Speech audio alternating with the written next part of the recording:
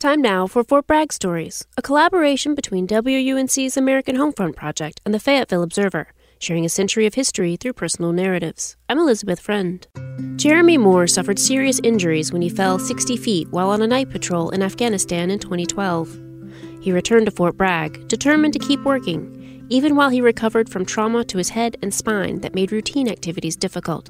Oftentimes I felt like I was a baby, learning how to walk again. The sensation that I used to describe it was like my legs were asleep all of the time. And I would want them to do something and I just couldn't get them to do it fast enough. It was very hard to watch my peers continue to be promoted and continue to be successful. The only thing that I had was work. That was all. I was angry, I was sad, I was very alone. Even though everyone was trying to do their best to help and prop me up, I can't imagine spending time with me was very fun. Jeremy's medical team convinced him a service dog might improve his quality of life. He applied to Canines for Veterans, a nonprofit that trains service dogs to help vets cope with mobility issues and brain trauma. Around April of 2013, I went down to get Artemis down in South Carolina.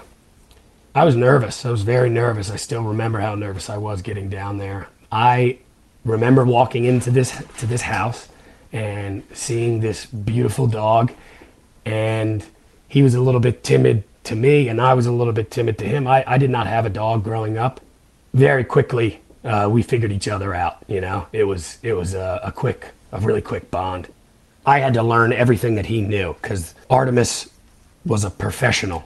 He was so skilled and could do so many things. He knew how to help me with laundry. He knew how to help me open up doors. He knew how to pick things up off the ground for me so that I wouldn't have to bend down. He knew how to open up the refrigerator and get me a water bottle.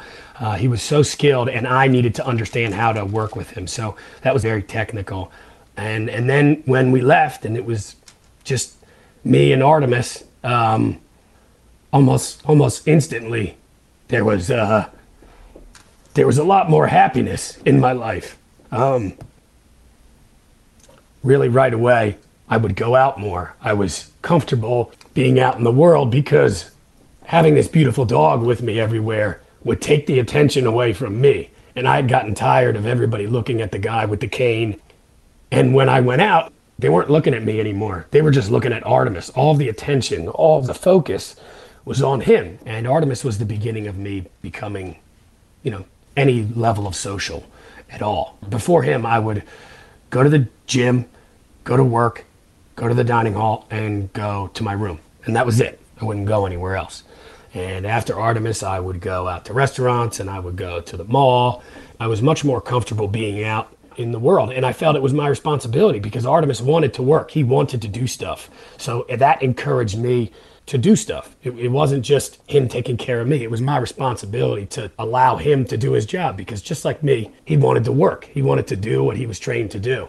He really allowed me to feel safe and comfortable being uncomfortable out in the world with these new limitations. After 4 years of rehabilitation and healing, Jeremy has recovered from his injuries. Artemis is retired as a full-time service animal, though he still visits schools and nursing homes as a therapy dog. Jeremy and Artemis live in Delaware. Their story was recorded as part of Fort Bragg Stories, a collaboration between the Fayetteville Observer and WUNC's American Homefront Project.